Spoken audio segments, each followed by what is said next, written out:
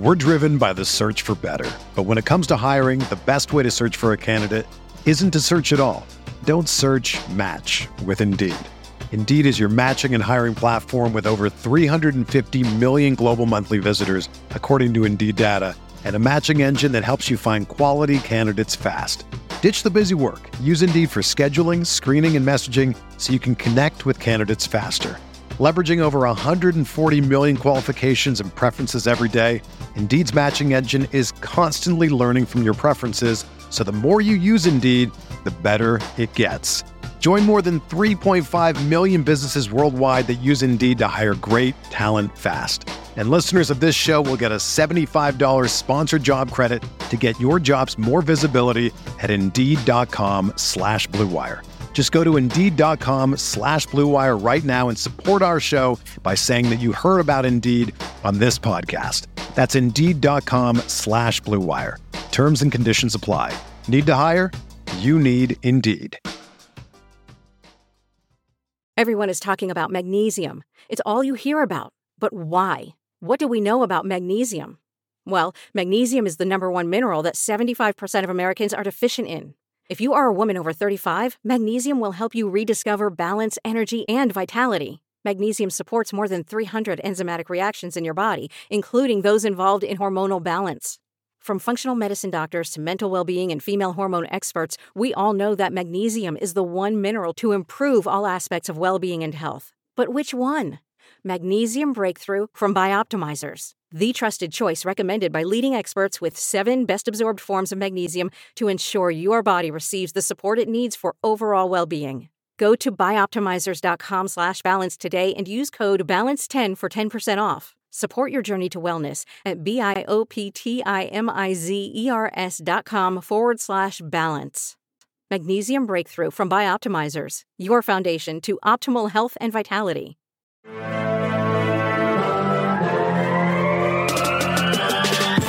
20 minutes a day, 365 days a year. This is the Pack-A-Day Podcast. Welcome back to another episode of the Pack-A-Day Podcast. You can get all your Pack-A-Day updates by following us on Twitter at Pack-A-Day Podcast. And remember, you can always subscribe to the podcast on Apple Podcasts, Google Play, TuneIn, Stitcher, or Spotify. And of course, you can always check us out at cheeseheadtv.com. I'm Kyle Fellows, and I am joined by both of my co-hosts, Andrew Mertig and Maggie Loney. We're back for another Friday edition of the podcast. How you guys doing this week? Really good. 2 huge things for today. Number one, there is a Packers game today, right? Like, we get to talk about football after months and months of football adjacent topics. And also, we found out yesterday that the NFC Championship game against the Buccaneers was apparently not Aaron Rodgers' fault. Blameless. I don't think you saw the Twitter beef. Anyways, Maggie, how are you doing? I'm always nervous to follow Andrew when you ask us how we're doing because I never know what he's going to say. I'm great. I'm doing well.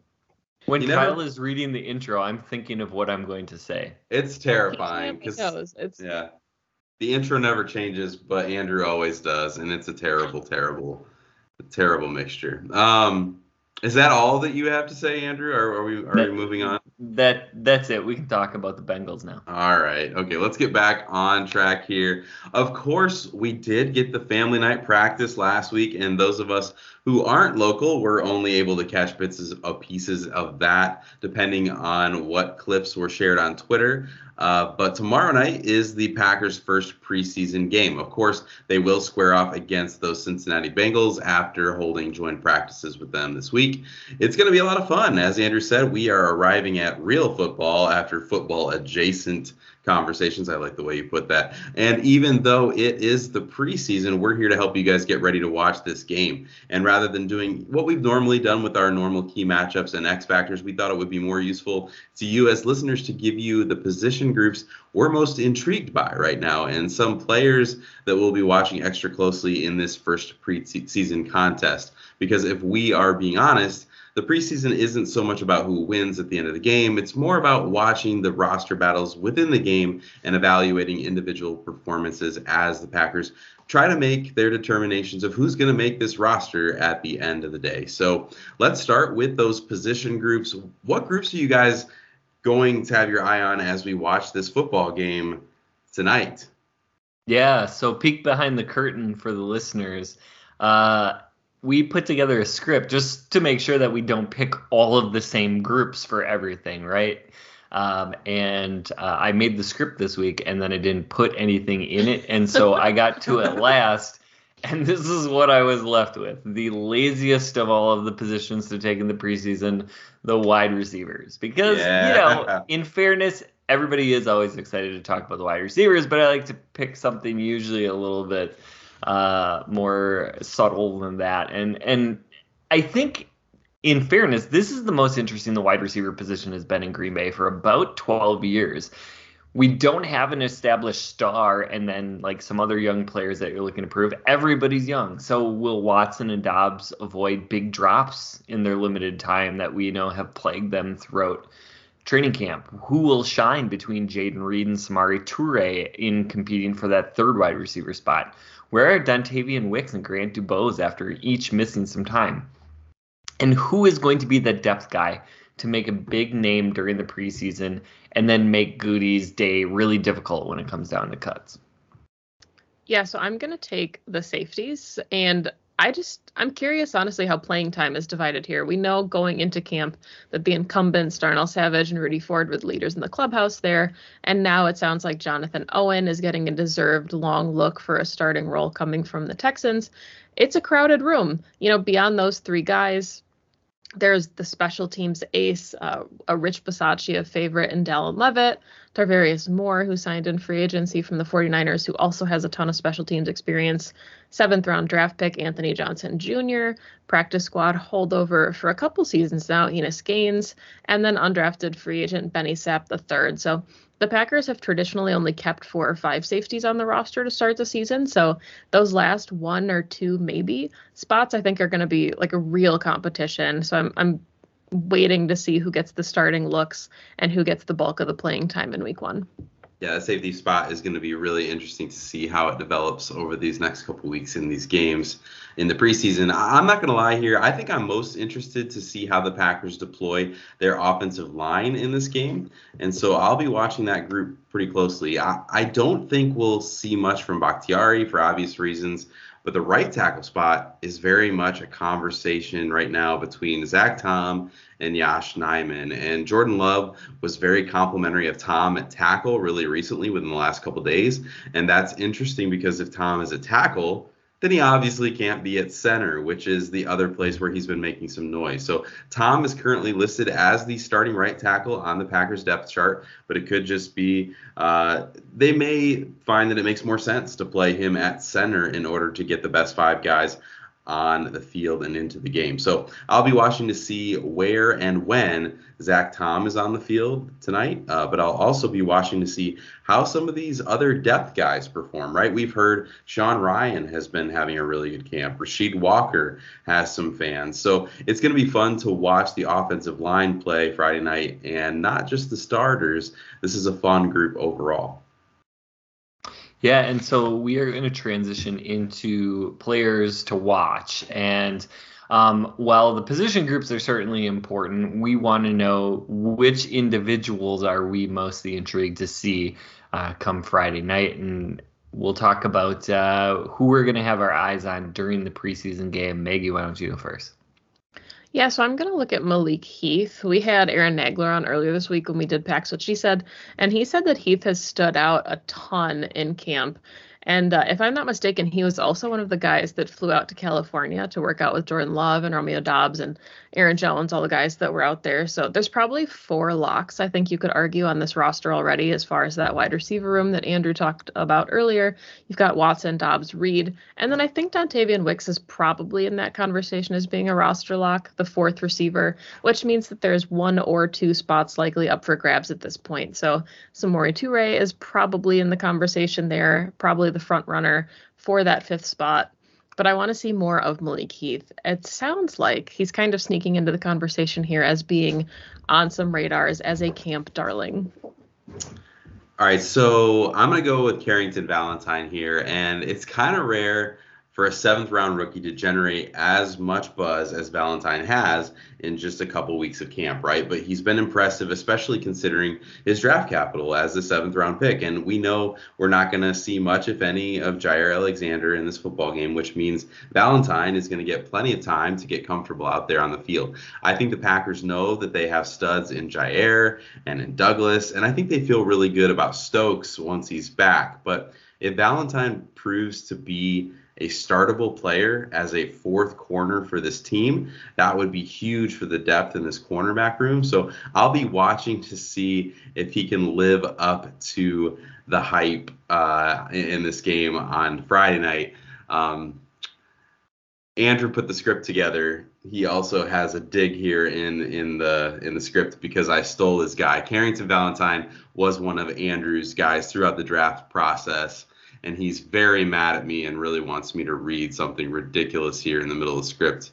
I thought I could get to Ron Burgundy you, and you would just read about how great I am at evaluating talent. But we try. All right, the script says, "My name is Kyle Fellows. I steal other people's stuff.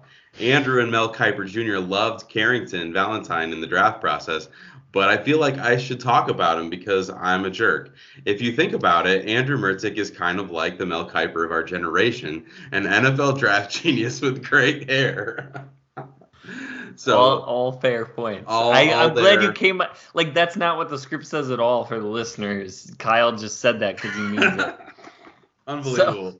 So since I don't get to talk about Carrington Valentine today, I am going to mention Sean Clifford. And I have been concerned really all offseason about the potential for a bad backup quarterback and their play to really mess with the development of some of the young wide receivers and tight ends during the preseason. But there have been some pretty solid reviews of Clifford. He's a huge talent, big arm, pretty good athlete who has just really, really brutal tape from Penn State. But we have seen quarterbacks in similar situations develop into solid backups, and I'm super intrigued to see what his command of the offense looks like and how he handles the pressure of leading the second unit for what I will assume is going to be the majority of the game, and that is going to make a big difference for how we feel about some of those really important depth pieces on offense. I'm going to talk about Anders Carlson, and I think everybody's going to have their eyes on him, right? It sounds like he's making the same mistakes pretty consistently in camp, with most of those being his first kick of the practice being a miss and being wide right. So I want to see how he looks when he's forced into live game action against an opposing unit that is actively trying to get after him and block these kicks. Brian Gutekunst, had said that he's willing to live with growing pains. Matt LaFleur said similarly. But I think tonight, when the lights are on and the stage is set, we'll get the sense whether or not Goody can live with some of these mistakes, or if he's going to have Mason Crosby on speed dial, kind of going into the latter couple weeks of the preseason. And I know next to nothing about kicking, but I would think if it's anything like golf, it's better to be consistently off in the same direction. Yeah, like I would think. Correctable mistake than like me out on the golf course where I'm shanking it every way, right? And like you just can't even figure out what the problem is. And you would hope Rich Bisaccia would have pretty good control over that. I'm glad Maggie clarified, because when she said that like Anders was making the same mistakes pretty consistently, like she went and explained like what that was, but I just thought she was going to say that he was missing, like that was the mistake, because that's a mistake. Like kicking is relatively simple, like does it go through the post or like no, but like no, I appreciate that is a trend, wide right. We'll have to see if he can correct that and pull that back left a little bit. And I've heard that it's only like the first kick of camp, and then he makes the next like 5 or 6, like it's the first kick and it's wide right, and then he corrects it. So not something that you can have happen in an actual game. You can't always get 3 or 1 point every time he kicks, but really interesting. And you'd think Rich knows about it and is working on it. You can, though, if the other team is trying to ice the kicker. So if we can just get the other team to call that timeout, get that practice kick, and then we'll be good to go. Send him out on the field in warm-ups. Give him 1 kick. Wide right. All the rest of them should go in, right? That's a really easy solution. They should make me a coach. Why aren't we coaches? Like, Right. Yeah. solved it. Or psychologists, like one or the other. We're driven by the search for better. But when it comes to hiring, the best way to search for a candidate isn't to search at all. Don't search, match with Indeed. Indeed is your matching and hiring platform with over 350 million global monthly visitors, according to Indeed data, and a matching engine that helps you find quality candidates fast. Ditch the busy work. Use Indeed for scheduling, screening, and messaging so you can connect with candidates faster. Leveraging over 140 million qualifications and preferences every day, Indeed's matching engine is constantly learning from your preferences, so the more you use Indeed, the better it gets. Join more than 3.5 million businesses worldwide that use Indeed to hire great talent fast. And listeners of this show will get a $75 sponsored job credit to get your jobs more visibility at Indeed.com/Blue Wire. Just go to Indeed.com/Blue Wire right now and support our show by saying that you heard about Indeed on this podcast. That's Indeed.com/Blue Wire. Terms and conditions apply. Need to hire? You need Indeed. Hey, it's Kaylee Cuoco for Priceline. Ready to go to your happy place for a happy price? Well, why didn't you say so? Just download the Priceline app right now and save up to 60% on hotels. So whether it's Cousin Kevin's Kazoo Concert in Kansas City, go Kevin, or Becky's Bachelorette Bash in Bermuda, you never have to miss a trip ever again. So download the Priceline app today. Your savings are waiting. Go to your happy place for a happy price.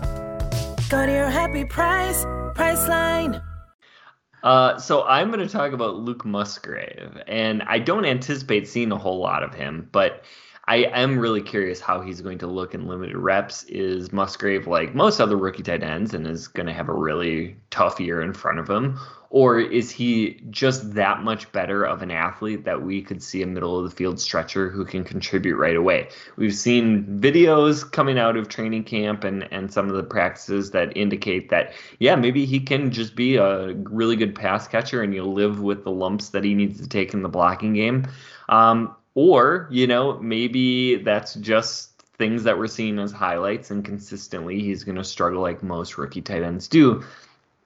If Cincy does play their first-string linebackers for the first couple of series, I think Logan Wilson and Jermaine Pratt would be a great test for Musgrave in his first NFL gaming experience, and I'm just really intrigued to see how he looks.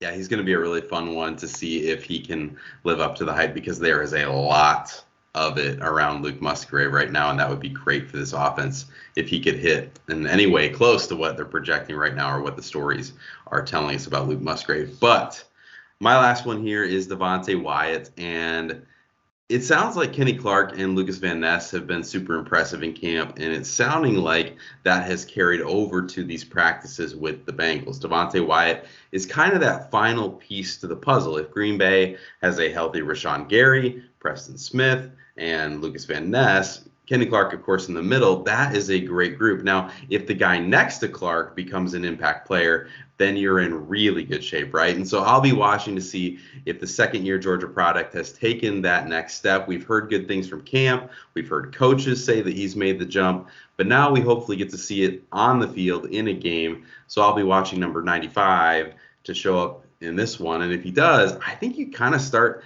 to feel more and more optimistic about how good this Packers defense could actually be coming into the season. Yeah, we know that in the modern NFL, if you can get home with 4 rushers, your defense is set up to be really, really good, right? So if the Packers can fix the, biggest problem that they have in just stopping the run and stop getting gashed by the run. If they can set up, 4 of the 5 players you mentioned, and that's not even talking about some of the rotational help that they're going to have, and really get to the quarterback with 4 or maybe at times 5, then you're starting to cook, because you can let some of that really great talent that you have at corner thrive and go ball hawk and stuff. So we do have a little bit of time left, and I did not prepare either of you for this. But I'm terrified. Yeah, oh yeah, big time. It's scary when Andrew goes off script. I want to know, do you each have one hot take for the NFL season? This does not need to be Packers related. Could be if you wanted to. Maybe it's something to do with an NFL award, maybe a player performance, somebody you think is going to come out of nowhere. I have one for you, and I think this is pretty spicy. I think we're going to see a massive regression from Jalen Hurts this year. What? I think he's going to go from a guy who's being talked about as a potential top 5 quarterback in the league, and I think people are going to think of him more as a like 10 to 15 kind of quarterback at the end of the year. I thought a lot of the stuff that was happening last year was very fluky. I think his run-first mentality is something that I think opposing defensive coordinators with some time are going to be able to scheme up. He's lost his offensive coordinator. There's some changes on that team that I think are being undersold a little bit on the defensive side of the ball, which helped them out so much and took so much pressure off of Hurts. Plus, now he's the big money guy, the face of the franchise. I don't know. Maybe I look stupid at the end of the year. I just think that Jalen Hurts was a little oversold this past offseason. That would make me feel a lot better about when I traded Jalen Hurts for Russell Wilson in some fantasy leagues, but I don't know if I'm quite there with you. I do think some passing efficiency will regress to the mean for him, like based on what he was 2 years ago. I think he's made progress, but I do think that there is some of that will come back a little bit. But I'm a little bit more optimistic about Hurts than you are. This for me, and again, like I this is off the top of my head, I'm curious if we see a little bit of a jump from Mac Jones this year. And I know that that's like not a super sexy thing to think or to say, but that offense was a disaster last year. They were missing pieces. The coaching was a nightmare. I mean, there was obviously tension between him and some of his coaches last year. I don't know that Mac Jones is ever going to be like a top 8, top 10 quarterback in the league, but I do think they have pieces there, and I think if he can be on the same page as his coaches going into this season, I think we may think of him less as someone that the Patriots need to replace in the next couple of years and someone that they can surround, especially if they want to build a running game and go that way. So I'm just curious. I'm not like, a Mac Jones truther, and there's a lot of people who think that Bailey Zappi is going to replace him. I don't think we see that. I think he has a pretty good year this year. You guys gave like thoughtful takes. My take is that I don't know if I fully believe the Lions hype yet. Ooh. I think it's really cool as somebody that's a division rival, to see the Lions, maybe getting a little bit of their flowers and getting to open the season against the Chiefs. And, I like that there's a buildup and a hype. I just don't know if I personally buy into that yet.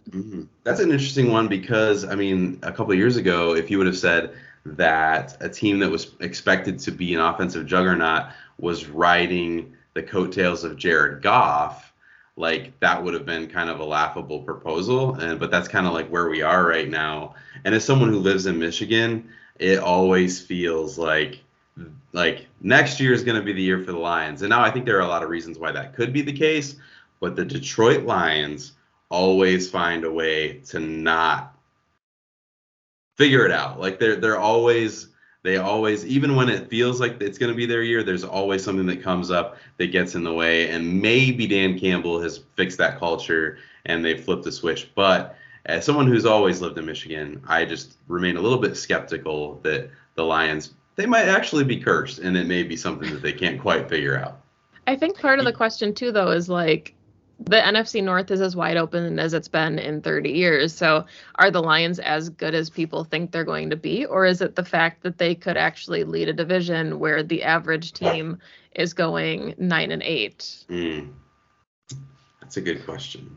We've seen a ton of teams that are like young and then start to progress in a way that they get their expectations set out in front of where they actually realistically are. And I know I just keep mentioning the Browns from 3 years ago, but that was a team that was supposed to be a juggernaut, right? Led by Baker Mayfield, which seems laughable now, but they exploded. Like people were making predictions of them as a sleeper Super Bowl team, and then they just completely fell apart. They had to tear it down, and now they're rebuilding in a really interesting way.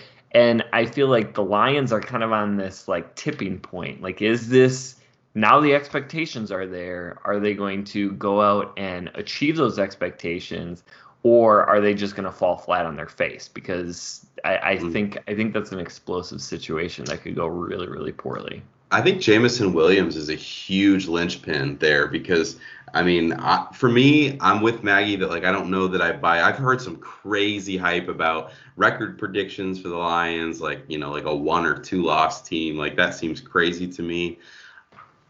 For me, though, when you look at this team, you feel great about the offensive line.